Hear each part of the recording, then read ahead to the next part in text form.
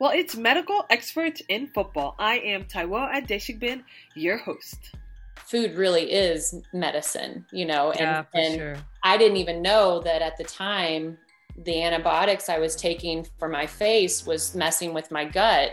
And then the stuff I was taking for my gut was messing with my hormones, or just a messed up machine. That was messed up.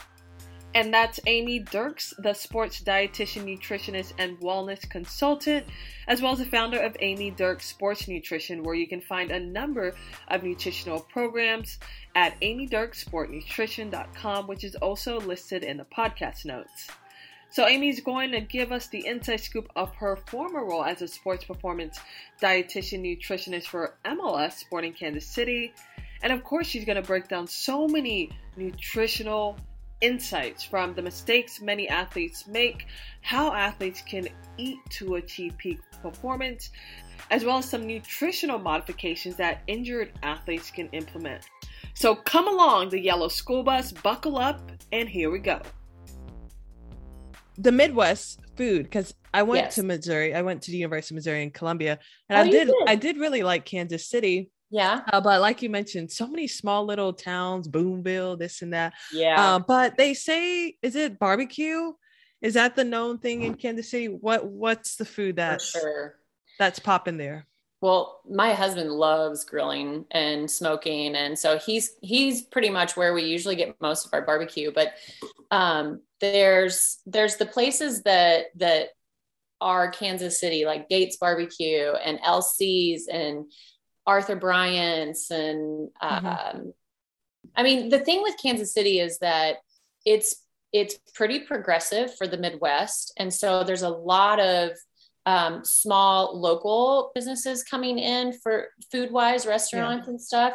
Well, Amy, I know you were a former athlete. You were a volleyball player. And as you know, this is a soccer medicine podcast, but I'll be honest with you, volleyball is actually my favorite sport to play. I played it all the way up until college, but let's not go off track because soccer is still the most important sport on this podcast.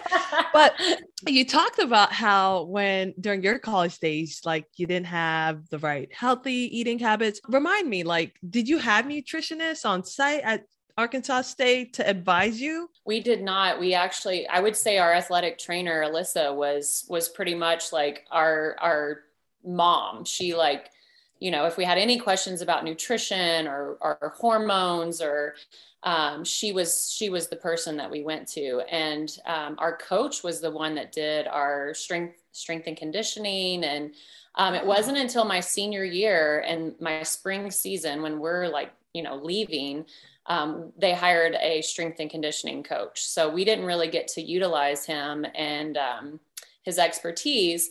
Now I had been majoring in exercise science. So all my professors, I was asking about nutrition. And of course we got a little bit in the degree, but not to the extent that I felt like I needed, because I was one of those athletes that I had gained weight while I was playing and I didn't know why. And I kept taking away food and exercising more, and it just wasn't working. And so I was looking for answers and definitely wasn't finding the right answers. I did decide to get my CSCS as soon as I graduated. In personal training and strength and conditioning, you're constantly getting asked what you should be eating.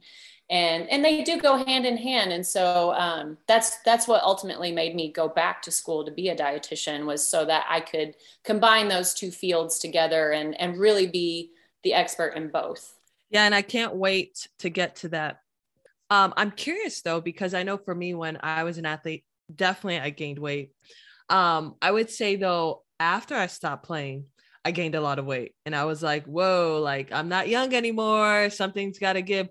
For you, after you graduated, was that the point that you started to learn more about your body, that you felt like you were in the driver's seat? Absolutely.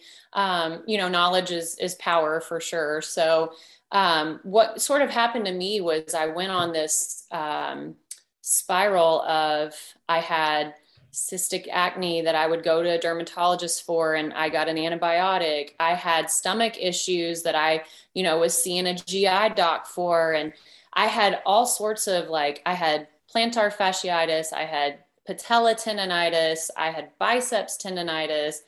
But I just thought it was all related to my sport, and when I started learning more about diet and changing my diet, all of those things started improving. And so, that was a big wake up call for me, that food really is medicine, and sure. I didn't even know that at the time, the antibiotics I was taking for my face was messing with my gut.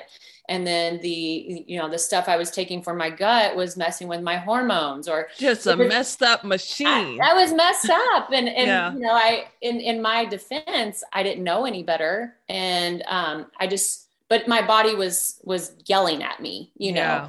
and I was one of those athletes that I'll just tough it out. I'm not missing a game. I'm not missing practice. I got to start every single game of my college career. So I didn't have injuries that limited me that way, luckily. Yeah. But I was definitely on a path that was not going to be good, Yeah. So. I feel like I was in your same shoe, except I was the one that was injured every season. And I felt like I was doing everything right. I was training the hardest. I would be outside after everyone left, and I would still be getting injured. And you made a comment about one thing is that athletes, sometimes they don't even consume enough calories. And I thought to myself, I said, she's right, because I thought back to the time that I did 2-a-days, and I maybe had one little snack middle of the day and maybe a fruit at the end. Well, Amy, I was looking at your website and I was very inspired for sure. But I wanted to ask you about some of your quotes that you kind of had. The first one was, quote, body image for your young athletes, especially females, is a serious concept in sports. Overall health and well-being, performance and recovery is what should be emphasized from coaches, staff, and peers. I'm just curious, your thoughts. How do you think we are doing today as a society when it comes to that? That is a great question. I think old habits die hard. And so, if you have coaches that have been around for a really long time, and that was sort of their coaching style to say, hey, you're too heavy for this sport, you need to lose some weight. There's a more refined way of saying it. And I do think we have become more sensitive to that as we are more aware now. We're more aware of everything because of social media, because of the outlets that we have to get information. So I think that it still happens and takes place where women and men are told the wrong things in the wrong context. But I do think that we've gotten better with that. It's sport to sport, right? So obviously soccer is one of those sports that your body fat matters, how quick and agile you are on the pitch. And it would be like dancing, for example. And there's different needs for different sports. And so we honestly did body fat at Sporting KC every 6 weeks. And I definitely tried to make it more about the health and but let's face it, they wanted to be better. They wanted to be faster. And so did the coaches wanted that. So, it was definitely emphasized more than what I might have emphasized it, but it was a good goal and tracking point for us to use. So, And we're going to get to MLS Sporting Kansas City experience real soon. But before that, I am really curious why, I know you had your personal circumstances that made you interested in nutrition, but I feel like there's more to why you do what you do and work with a given population. What is that reason? Oh, girl, it's that fire inside as an athlete. I can't tell you how much I love the sport of volleyball and just sports in general, and what it does to you outside of the love and thrill of even playing the sport itself. It's for me, I grew up, poor small town girl, wasn't able to travel really, probably wouldn't have been able to pay for college, and the discipline to work towards that, the teamwork, the diligence, and yes, like it gave me a life that I don't know that I would have had otherwise. Yeah. So it's one of those things that the mindset of certain athletes is intriguing. And I just want to give back to sports because it did so much for me. I wish you were my nutritionist back in the day. I would have probably had a longer career for sure. Right? Or, things like that. Well, to MLS Sporting Kansas City. So the way that it worked is I started actually in their 2017 season as a consultant, and yes, so the academy, the USL, and the first team were all at one location at Swope. So as a consultant, I came in, 2 to 3 days a week and tried to be there to help all the teams. And I did not work with the girls very much. They did have me talk to some of the girls like outside of the facility. So I did do that a couple times, but my main job was the first team, and then kind of trickled down from there. And so what happened was, we saw great success with the sports nutrition side of things. I was able to increase the budget for better supplements, for higher quality foods in the training kitchen, and so forth, better catering meals. And so then Peter Vermees decided to see if he could get me a full-time position. And so he was able to do that. And so in 2018, I went full-time with the team. However, at the time, a new facility was built for the first team. And so they moved off campus to the new facility, and then the USL team and the academy was still at the old facility. So I sort of had to be in two places at one time, I guess you could say. And really it was unfortunate because, with my schedule at home with my kids and stuff, I was able to take the kids to school, go to the first team before I had to go pick them up, run to the second, team. And so it wasn't managed as well as I almost needed an assistant, to sort of help me, because there's nothing that replaces someone being physically there, to help. Right. Yes, I was texting the guys and emailing and calling and we were doing that sort of thing distance wise, but it's not the same when you talk to them face to face. Yeah. And just what was it like, I guess, interacting and having to oversee all of these teams? Like, were you super stressed? Or, I mean, yes, like you mentioned, you could have had another staff, but regarding to like the dynamic, what was that all like? It was actually awesome. And it came very organic and natural. The time that I used the most was when the guys were eating. And so that would either be, pre-training or post-training.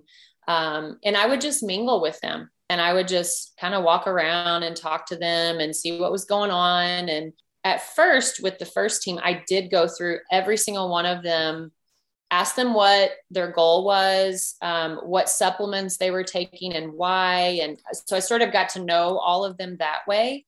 And then we kind of developed a strategy for each of them to accomplish that goal, through the supplements that they were taking and through food, of course, because I am a food first, supplement second, kind of gal. But let's face it, sometimes it's hard to get in everything that you need to get in, and you need a little extra insurance. So that's what supplements are for. Yeah. And how were you all tracking it? Like, did you kind of track it on your computer, or did the guys track it themselves? Paper? Well, so I kept track of any conversations, that I had, any body fat percentages. I kept in an Excel spreadsheet. So I pretty much kept track of most of that. And what we did was when we did body fats, when I did individual meetings, we were able to sort of zero in on those that might need a little extra help from me. And those were the ones that I might keep like an actual file on. But for the most part, you know, it was only, I don't know, 1 to 2 per team that really needed that individualized attention. So it wasn't overwhelming in that sense. Okay. You know, I think, and then I did a lot of group presentations. So that helped as well because I had everybody together. Yeah. Now, what about like the amateur side? Would you say the same? They were fairly good too regarding to their nutrition? Or I imagine you probably weren't spending that much time. We didn't do body fats at all on like the 10 to 13 or 14-year-olds. It was pretty much like from 15 up is where we started the body fats. But I actually presented a lot to their parents. Because, you know, those kids weren't the ones that were grocery shopping and doing the cooking. And so I did present to them some, but I tried to get the parents' involvement as much as possible. So I presented to them. I sent them a weekly email, sort of reiterating nutrition messages that I was giving the team. So that way they were kind of learning as well. Mm-hmm. And so that's sort of how I involved the younger kids. Yeah. And what are your thoughts? When do you think, or do you even think kids should really be worried about body mass index? Like, and if so, like, when should they be paying attention to that? Oh, that's another loaded question because, you know, we are faced with kids that are way more overweight these days and even obese. And, you know, we're seeing adult diseases in such a younger age that there's not even studies done yet, you know? So how do we approach this and how do we manage it? And, you know, in soccer, there's not a lot of that. There's not a lot of overweight and obese kiddos because of how physically active they are. There were definitely some that were trending that way. And had they not been as active, you know, it would have been an issue. And some of it was had to do with how much income, you know, they had and access to healthy foods. And some of it might have been cultural, you know, because you've got soccer players from all over the world. And so there was definitely, you know, some barriers, I guess you could say, or some things you had to, you know, work through. But I don't like BMI because it doesn't take into consideration really muscle mass. Yeah. And, you know, it's, I just think it's very antiquated. And so that's why I really think that like circumference and, you know, lean mass, but like body fat percentages are more accurate than measure. Yeah. And you mentioned a really important consideration is cultural aspect. And I imagine Kansas City, they probably have people, some from out of the country. And I know for me, a lot of my listeners, some of them are in Europe, some of them are in Australia. And you talked about trying to make a plan that fits the athlete. Now, what if you're an American and you have maybe someone who's Italian? Maybe you don't have a huge background about the types of food that they eat. Do you have to like take some time to see what's in those nutrients to try to make a meal plan that's similar? Or do you just say, hey, just eat this, take out this certain sauce? How do you do that? In order to get people to make a change or a lifestyle change, you have to meet them where they're at. And so I'm always about introducing more foods versus taking away foods. And so, you know, when I got to know some of the players, like we had a guy from, you know, Central America, tons of rice. And then we did have a guy from Spain, and, you know, those Europeans are like, wait, where's the bread? And they want all the noodles, you know, and like here in America, we process noodles like crazy, and they're just not as good for you as what you can get over there. And so that was an educating point for me, for them, is to explain like, okay, you know, here's how we refine noodles and bread and make it not so healthy for you. What they got over there was probably much more what we used to get back in the day. And so I would try to incorporate maybe a healthier version of what their comfort food or their home foods, were. And luckily when I got to work full time, we had a chef. And so I was able to incorporate like certain days that were certain, like Mediterranean Monday and so forth. And players were fairly happy with that? Yeah. Oh, yeah. Oh, nice. That's awesome. Yeah. That is awesome. Rice, we can incorporate these foods. They can be healthy too. And, part of your everyday, but maybe let me show you what a serving of rice looks like, so you don't fill your whole plate with it, because you're only getting a certain amount of nutrients with that. And I would want them to get as many as they could from that meal. So, and I will say this, even talking with some of the past questions that you asked, like one of the best things about working with Sporting was the support from their coaching staff, from their upper management.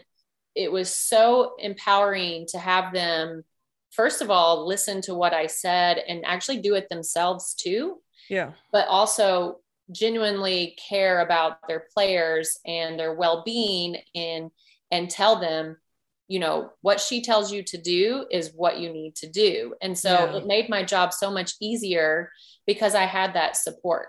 Last question regarding to the MLS Sporting Kansas City. You answered one of my questions, which was about kind of comparing amateur versus professional athletes and their needs. And you kind of mentioned already that you kind of teach them the foundation and then you go on to make that individualized program. Now, I am curious, what was the hardest concept breakthrough to amateurs and then for professional athletes? I pretty much took away all the bagels and breads and all of that stuff that they were eating, because they were all like the terrible ones, like I'm like, we can have some sourdough and, we can do this in a healthier manner, but none of them were very happy with me when I first did that. And that was all like young and old. They're like, what, where are all the bagels? And so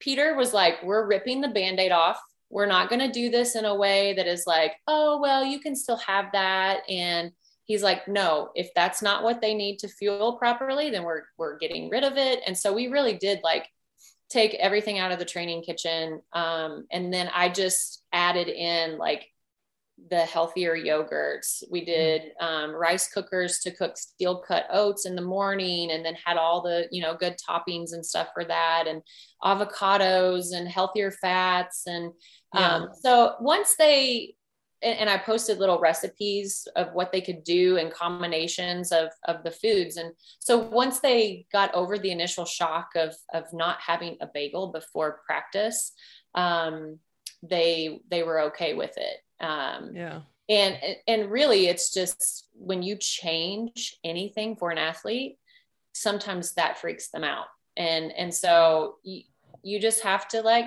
do some baby steps in there and talk to them about it and why you're doing it. And a lot of times just educating them and explaining why you're doing it makes all the difference in the world. So now, Amy, though, taking out something altogether, I'm sure some of those athletes went home to eat their bagel. Oh, yeah. I just know they did. But at least they did it within the facility. So it was still essentially baby steps for them, I'm assuming. Right. Exactly. Well, let's jump right into the nutritional aspects. This is not a nutritional course, guys. But we are going to go through just the general basics and get right through, because there's a lot of stuff I want to talk about, from managing injuries to performance. But can you just tell me a real simple definition of carbohydrates? Sure. A carbohydrate is essentially any food that will break down into sugar in the blood.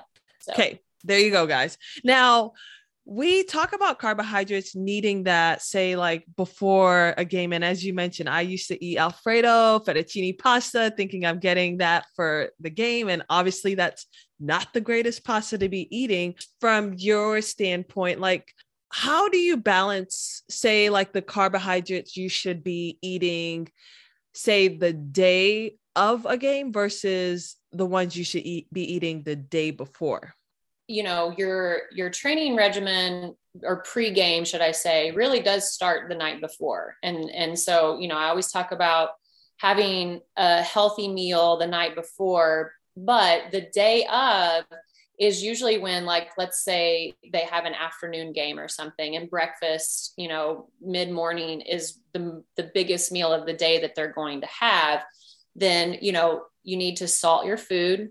You need to add a little extra, like orange juice or grapefruit juice with your breakfast, maybe add another banana or apple, or, because that's another healthy carb. So I usually on those days sort of want them to have just a little more insurance, but it's still really a balance with the plate method is what I like to use with athletes, because it's a visual, and it's easy for them to do anytime, at home, when they're traveling, before games, whatever. So I always say, take your plate, divide it in half, and half of that is vegetables. So if that's cucumbers and carrots and that's all you like, then half of your plate is cucumbers and carrots. The other half is split, into fourth sections, and 1/4 is your protein. And that's actually about the portion size of, the protein that, they would have. A chicken breast has 20 grams, and that's about what they would need. So, and then the other fourth is more of that, like, starchier carb. So, your potato or sweet potato, or your rice, or your quinoa. And then you sprinkle in some fat. So whether that's an avocado or seeds or nuts, or drizzling oil on your salad. And then, like I said, you just might have a little extra, like a piece of fruit and some juice or something. So, gotcha. Yeah. And then when it comes to like 2-a-days versus 1 practice a day, are there major things that you see certain athletes do that makes you think like this is going to cause more harm than good, especially for the 2-a-days? Let's talk about the like 2-a-days sessions. Do you see athletes maybe eating too much or still not enough? But both, honestly. You have those that are really in tune to their body, and they know, like, okay, after this training, I'm going to have a smoothie, a recovery smoothie. And maybe I'll have, like, a little something else, like maybe a yogurt later, or some granola, or, something, a bar of some sort that's not too heavy. But then you have those, especially the younger ones that are, maybe their metabolism is still a little faster, or, and they tend to not give themselves time for their stomachs to communicate with their brains, and they would eat too much. Or another thing is eating, like you were saying, the fettuccine, like that's really high in fat, and that's fine to have every once in a while. But when you're training twice a day, or as a pregame meal, that is going to be, too heavy in fat. And so if your stomach is constantly working and sending blood to digest food, then it's not getting in the muscles where it needs to for activity. So less is more usually. And then you make sure that you have a plan for that recovery after you're done. And that's when your biggest meal should happen. Right. Yeah. But really, how can athletes really know if they're eating too much versus not enough? Because no athlete knows how many calories they're burning on the field doing practice, or, maybe they do these days because they do have the GPS tracking, right, things like that. Right. Yeah. I mean, you're right. They probably don't know exactly. I mean, it's sort of an experiment, I guess. And again, you factor in their age, you factor in, like, are they injured? Are they healthy? You factor in their goals. Do they need to lose weight? Do they need to gain weight? And so all of that goes into consideration when you do explain, like, this is about how many calories you should be having a day, and this is what that would look like. But I don't like to get into calorie counting and stuff, because I think it becomes this obsession, and in a way restrictive, because if they get to a point where they know, okay, well, if I have this meal for breakfast, this snack, this meal for lunch, this snack, and this dinner, that's this many calories. And so they end up eating the same thing all the time. And so I try not to stress calorie counting also because, it's more the quality of the calories that you're eating. Did you get a complex carb, which has more fiber and it's going to break down slower than like your simple carbs, like your sodas and candies and cakes and crackers and cereal and that sort of thing. So did you get a lean protein source? Did you have a little fat sprinkled in, and so I try to emphasize those things more than calories. Because I always tell them like, okay, well, you have 100 calories worth of broccoli and 100 calories worth of cheesecake. Do you think those 100 calories are going to do the same thing for your body once you ingest it? Like, absolutely not, because food is communication to the cells. It breaks down and it tells our cells what to do. And so you almost have to think about eating to heal, and not to hurt. Yeah, I stopped. Well, I never started counting calories, so I never actually started, but I just couldn't keep up with that. But you talked about how protein is the most important immediately after training, whether that's a shake. And I listened to one of the podcasts and you mentioned how athletes make the biggest mistake of like not having something to fuel themselves right after, whether it's a lift or anything like that. And I'm curious, what do you recommend for your athletes? I know you recommended just like having like maybe a smoothie right after, just in your car or something like that. Yeah. I mean, smoothies are just the easiest way to get in a lot of nutrients. And so, they're an easy way to throw in some protein, whether it's through an almond butter, whether it's through a collagen protein powder or whatever that might look like. You can throw in a little healthy fat from maybe some coconut oil, lots of micronutrients from your berries or fruit, that you use, potassium. It's almost like drinking a salad is what I would equate it to. And so you're just getting a lot more bang for your buck. The other thing too, especially with soccer players, is they don't always love to eat right after they play. And so, but they will drink something. And so it's just and I found it's just easier to give them, a recovery smoothie versus trying to get them to eat like actual food. That's true. Yeah. So like the energy balls and small bites of things, they would maybe try. But I always, emphasize even a trail mix or just something small, within 30 minutes after. And then within 2 hours after their training, they're probably starving. And then they can, eat a bigger meal. And when we talk about soccer players, and I know I said I'll talk about the strength and condition aspect later, but I actually want to ask you about this. When it comes to, well, first of all, we know like soccer, most soccer players are pretty lean. We have kind of that lean muscle, for endurance. And I'm just curious your thoughts, like when is the best time to lift? Because I know when I was an athlete, we would have practice, then we would lift, and then we would eat. Do you think there's an ideal time, whether that's first thing or in the morning, and then have practice in the afternoon to kind of help an athlete recover? That's another good question. And I do think it's kind of individualized because I feel like maybe for females, it could be that are hormonal on their cycles and so forth, that maybe there's a better time for them to be lifting than males. And, and there's so much out there about, do you lift first and then do your cardio? Do you do your cardio first and then lift?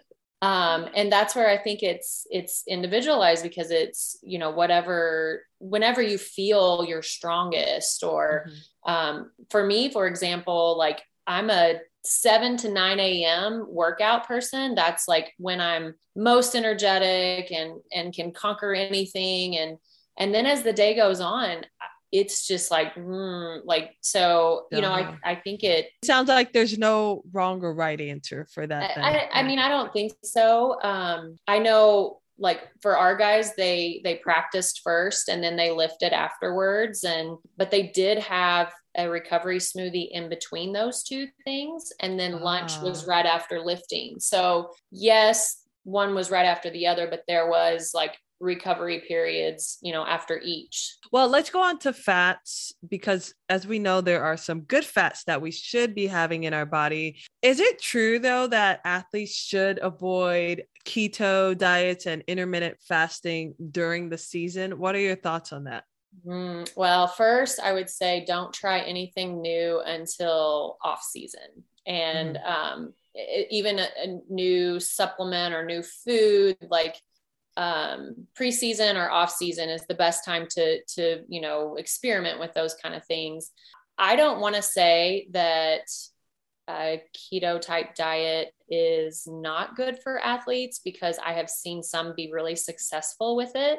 But then you have the total opposite, and you have those that, are vegan and all they eat are vegetables and fruits. And I think some athletes are so metabolically efficient that they can go from one energy source being carbohydrates or sugar to using fats and ketones as an energy source.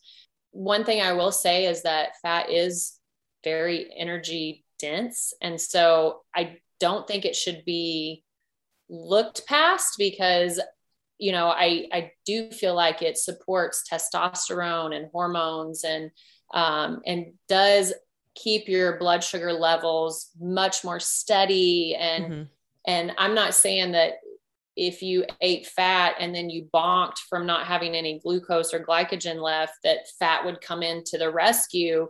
But essentially, like, if you are metabolically efficient, it can get to that point, right? So, for myself, I think lower carb is better for me, but that doesn't mean no carb.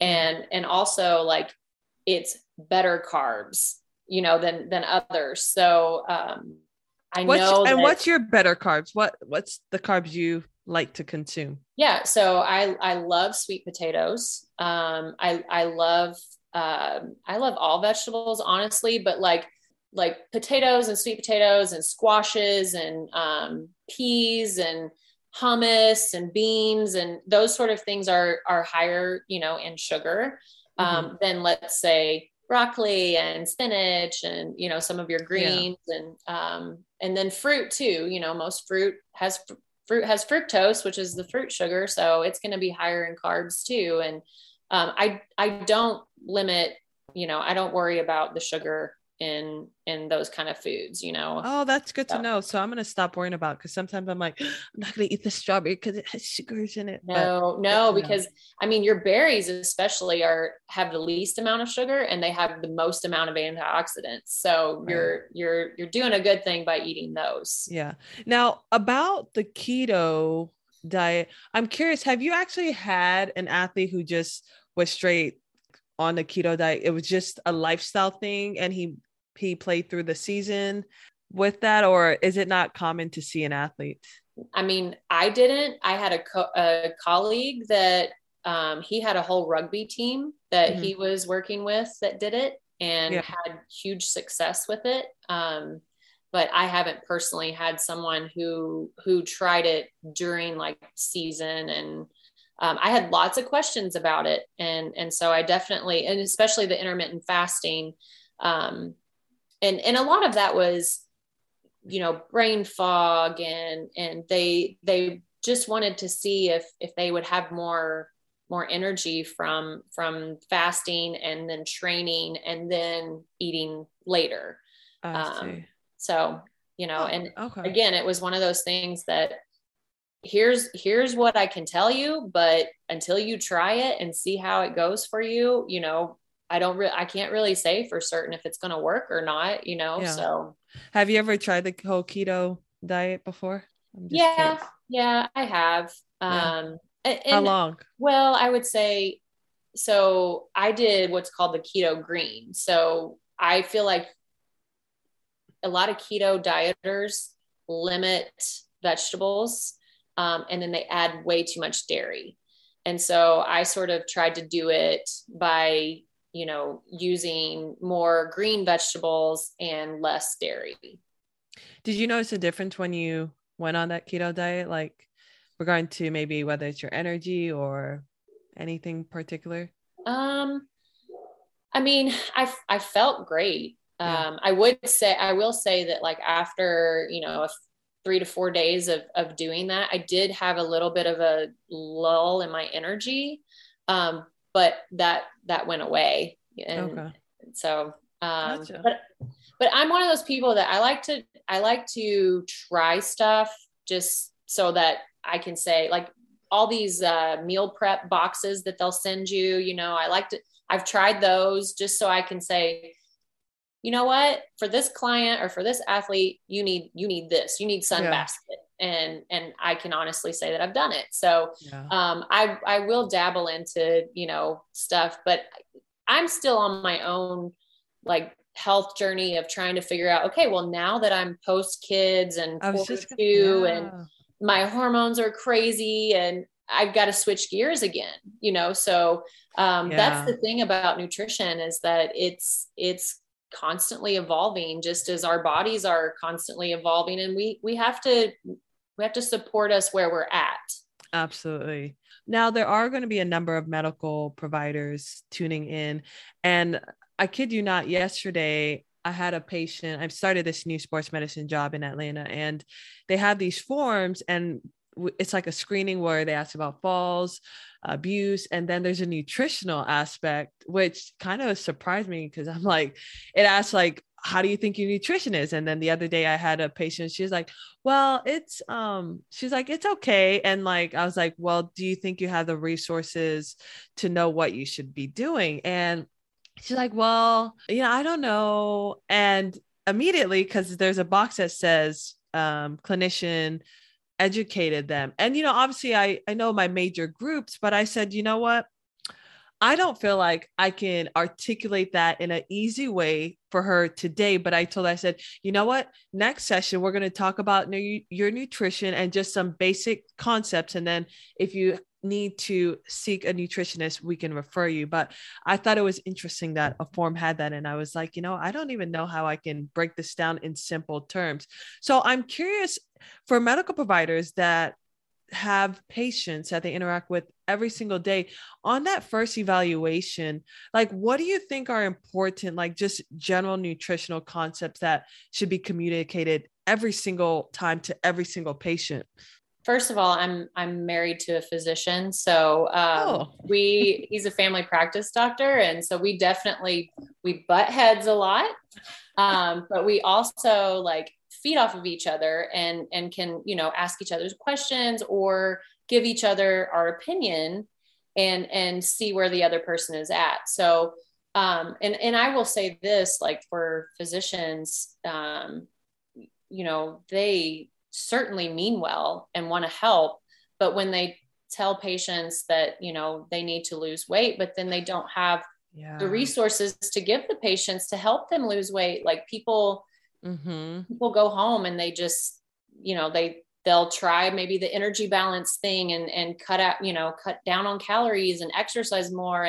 And that down regulates your metabolism and it may work for a little bit, but then eventually it stops working, and you can't just keep doing that, to keep losing weight. So, I always start with what are carbs, proteins, and fats. And I think them understanding what foods include those, like sort of, okay, your carbohydrates are all of these foods, and then your proteins are all of these foods, your fats are all of these foods. And then of these, here's a smiley face by these that are better than others. And again, even though I don't like to demonize any foods and say that, because nothing's off limits, so to speak, but how do you put that together to make a healthy plate?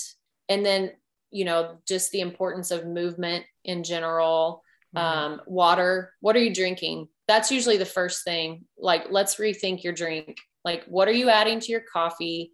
What kind of Starbucks drinks are you getting? Are you drinking juice? Are you drinking sodas? Are you, there's so many things that we can be drinking nowadays. Is that what is adding to your weight issue, if you have one, or, whatever it might be. So, those would be the first couple things. I think. And then because I think my thing that I feel like I struggle with, like you said, we do get a lot of referrals. Doctor says your back pains because you're overweight, you're this and that, which sure, we get it that body mass can put a little bit more stress on the joints. But sometimes if I'm going to advise, I'm like, well, how do I advise them of how much? Because like you said, it's not wrong to count calories, but for someone that is heavier set, that is maybe used to eating a ton of meals, like, do we first just throw in, hey, these are the good carbs, proteins, and just do that first, and then maybe see how that goes with those little changes before you say, and then maybe you should try to limit the amount you eat? Like, how do you go about that? I feel like I'd still struggle communicating that. Yeah. I mean, I do feel like there is a huge portion distortion, amongst people, because our portion sizes have increased naturally, from food manufacturers, from restaurants. And so we do kind of need to get back to like, one, physiologically listening to our bodies. Like, are we hungry? How hungry are we? Let's not eat too fast, so our brain has time to catch up with our stomach to tell us that we're full. We've sort of like just let everything overtake our physiological ability, to determine all of these things. It's like infants and little kids, they actually do know how to portion size and know when they're full and when they're hungry. They do, actually. And we are the ones that are like, no, you need to eat more. And, so I think, I hate the old food models, but like sometimes showing patients, like, especially for my soccer players that, like macaroni and cheese or rice, even, like showing them what an actual cup of that looked like, was like, oh, that's how much I'm supposed to be having. Like, yeah. Visuals are always helpful, versus just, giving like the scientific information. So, I think, showing them but also relating it to real life things. So a checkbook, that's the size of the fish that you should have. A tennis ball is going to be like, all your fruit and anything round is about going to be that size. And then the palm of your hand, that's the protein size. Protein. Yeah. Okay. That's good. Yeah. I think I'm going to mention to my boss, like, hey, we need to have a nutritional model. If we're going to be asking these questions, we need to have some of these resources for them visually look at. And then, so I had these plates that were divided into 3 sections, and I just used that all the time. So it was a standard size plate, but it was divided in half, and then the other side was divided in half. Oh, and you just showed them that. Yeah. It was an easy way to say, okay, see this? This is where your vegetables go. This is where your meat goes. And this is where your starchier carbs or whatever it might be. Yeah. And so I think when you show them that, and then you have the list of what foods belong in those categories, so then they can like put it kind of together, then it makes a little more sense for them. And when it comes to putting it together, you talked about being able to listen to your body. For me, I feel like I could eat throughout the entire day, and clearly I'm not listening to my body. I guess, is there a secret strategy that one could really tune in to kind of feel like, are they truly hungry, or are they just bored? Or is there anything that you use? Because I do feel like, especially when you're an athlete, sometimes you feel like you could eat around the clock. Yeah. Well, and honestly, athletes kind of should. Yeah. Depending on, if they're like what their activity is that day and stuff. Like if they're on an off day, then. But I'm talking about even during the off season where they're not even practicing. I always felt like I could eat every hour or two something. So the first thing that I would say is what are you eating, and why do you feel like you need to, like, why are you hungry? And so are you not eating enough protein and healthy fats to satisfy you? Because if you are eating those carbohydrate foods, especially those that don't have the fiber, they break down fast, they increase your insulin, they give you that energy burst, and then they leave you flat on your face. And it creates that vicious cycle in the brain of, ooh, that sugar was good, I want more. And That's so exactly it, actually, now that I think about it. and I so was eating then just carbs. we crave those carbs again, and then we fuel our body with them again. And so it just, the cycle continues. Whereas when we have a little bit of fat and some protein with that snack, you know, we're sustained, our energy levels are sustained, and we don't feel as hungry. So there's just the satiety factor in there. So that's the first thing, because most of my younger athletes, that's what happens with them, is that, you know, the parents are always like, they're constantly eating, they're always hungry. And I'm like, well, what are they eating?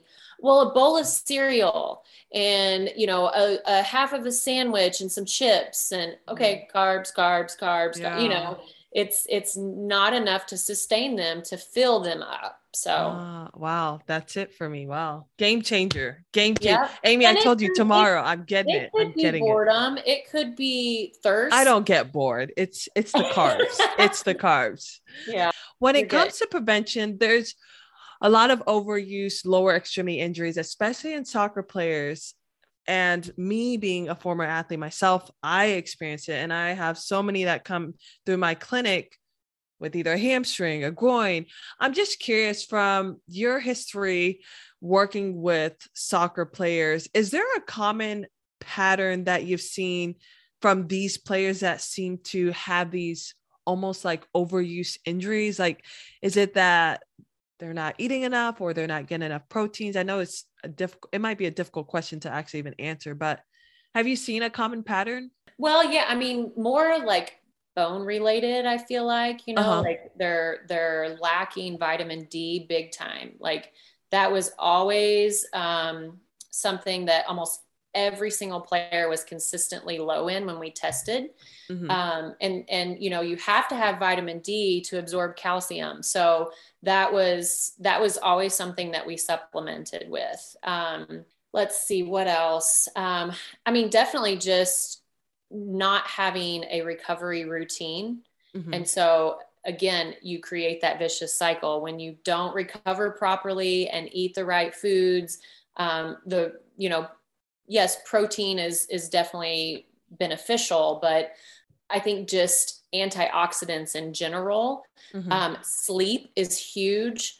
That was another thing that a lot of them weren't getting enough sleep, and that's when our bodies heal, you know. Right. And so once you created that recovery routine where you had something after every training or match, and then you got the proper sleep, you took the right supplements, and wasn't just eating. I mean, really, sugar has a lot to do with gluten, sugar, for some people, dairy, like your main allergens too with food, can contribute. But I don't know. I wouldn't say that I saw like a very consistent pattern, but definitely the vitamin D was a big thing. Going back to vitamin D, if you don't have a good amount of vitamin D, yes, sure, stress fractures can happen. But for someone that maybe suffered from a stress fracture, are there certain modifications that you will incorporate in their diet? Is it just maybe adding more vitamin D, or are there other maybe meals that you would advise of versus things you would not say you should eat? I think it depends on, are they in the acute phase of the injury, or is it, you know, are they over that acute phase? And let's say they're over that acute phase. Okay. So yes, the D, and it has to be D3, not D2. What's the difference? D3 is the active form of vitamin D, so it's more absorbed. D2 is not really absorbed, so you're not really getting much benefit from doing that. Of course, vitamin D is best gotten through sunlight, you know, with the skin. So that morning sun is the best time to try to get that vitamin D in. Again, calcium and iron, those are two things that, you know, we might consider. I usually tell athletes to get an iron skillet and cook in an iron skillet at home, and that will infuse iron in your foods. And you don't even have to take a supplement for it, and especially if you already eat red meat or lean meats. And turmeric or curcumin, that's another one for any kind of inflammatory problem. Curcumin has been around for thousands of years, and I think it's a great anti-inflammatory and anti-pain med, or supplement. So, and again, that's one of those that, yes, you can get it through eating curry and turmeric, but it's not as absorbed through that way versus, having a supplement, or even through the skin if you have like a turmeric cream of some sort. Like lotion? Yeah.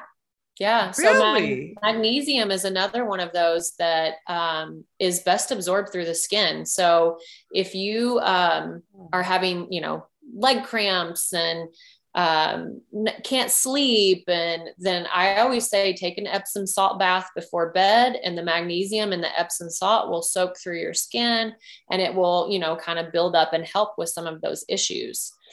Bone broth is another one that I like to use for recovery, because it has good amino acids in it. It has gelatin in it, which obviously gelatin and collagen are going to help with joint health. Collagen, bone broth is just it sounds like it's bone broth, but can you kind of break that down? Yeah, so bone broth is kind of like a chicken broth, only it's when the bones of whatever animal you're using, you cook it kind of slow and low, and so all the goodness in their bones will leach out into the broth. And so you can do you can add like herbs and vegetables and stuff to it as well, or you can just straight up like slow cook the bones and then skim the stuff off the top and then drink what's there. And so that was something that I had the chef make on a weekly basis, and it was always available to the players. And you kind of have it like a soup or a tea. But you can also, now there's so many bone broths over the counter, like at grocery stores and stuff. Yeah, I was going to ask where at, would it be like where like normally the chicken broth and all that's located at? Oh, yep, okay. Exactly. So that's where it will be, the shelf stable kind. And then you'll find there's some like health food stores that have it in the freezer section. But I always tell them to cook their rice and quinoa and stuff with it. So you can use it, for soups, but you can also, instead of just water, use bone broth to cook your rice and your, grains. Oh, okay. Amy, there are going to also be athletes who are either college athletes, actually, who are wanting to take their game to the next level. What's the best advice that you could tell them overall regarding to their health, given your nutritional, your strength and conditioning background, and obviously also your experience as a former athlete? Ooh, well, I would first tell them to try to find a trusted source of information. If you have questions, find the right person to ask, or the right, trusted site. And then again, I would focus on what are you drinking first. And like I'm working with a senior right now that's about to go to college. She's going to be a goalkeeper. And she had me do like a cookbook for her college. So like she told me what she would have access to. So like a shared kitchen, and then, the cafeteria and so forth. And so it's learning how to choose what's best for you with what you have. Because, cafeterias are full of unhealthy stuff, but if you know what to look for, you can get, some healthier options. So, get the salad, not the cereal, and get the salad. And for me, I would tell myself like to not starve yourself, and to not, you don't have to work out in addition to what you're already doing for practice. Like there's a reason why you're gaining weight and you're having all these inflammatory issues. So find a team, find support that, you know, will help you get you answers and get to the bottom of it. So that was good. That was really good. Now, for future providers who want to work in a sports setting, because as we know, even as a physical therapist or doctor working in sports medicine, the jobs are not just out there, you know, there are few. What is the best advice that you could give an early nutritionist who hopes to kind of make their mark within a professional organization? I love this question. I had so many people wanting to be my intern when I was with Sporting, and unfortunately I couldn't do it because, you know, it's a very private like environment. You can't just let anybody come into the athletic training room and, you know, and so what I did was I tried to help them by, like, I met them outside of the facility and answered their questions, and I had them do like a couple little kind of projects for me that had to do with sports nutrition that would help them learn, but also it, you know, it helped me. But I was that intern one time too, you know, and I pretty much chalked it up to like, well, sports nutrition is too hard to get into, so I'm just going to go the wellness route. And but really my wellness background only benefited me in the sports nutrition side of things. So one of the things that I did to still be in sports nutrition was I volunteered. I was lucky enough to live where there was a Division II college, and, you know, I got to know the volleyball coaches right away. I went there every week and spoke to the team. We knew the athletic director and the basketball coach and the football coach. I talked to individual players. I just dove into what I could do.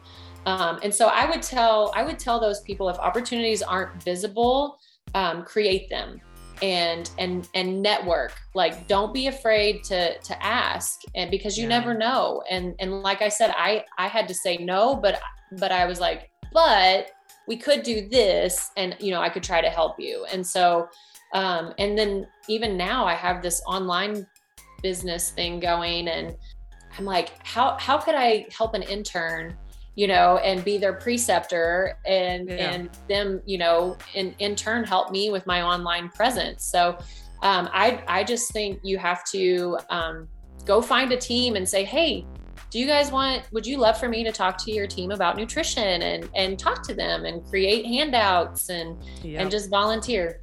And I think that was a good way to end it off, because at the end of the day, it's clear that you love what you do, because you would be willing to take time out of your day unpaid to do it. And I feel like all the medical providers that I've had on my episodes, some of them were like, I first started just volunteering, taking time out of my day. And sometimes that's just the nature of kind of sports medicine. But then once you get in, it's like it gets a little easier, you know? So exactly. You create a name for yourself and a presence. And that's how I got the Sporting job. Well, thank you so much, Amy. You all can find her on Instagram and her website, which will be listed in the podcast notes. Thank you so much, Amy. Nice to meet you. Thank you for having me. Nice to meet you as well. Thanks for tuning in to Medical Experts. Please rate, download, subscribe, share with your fellow mates, because they're going to enjoy it.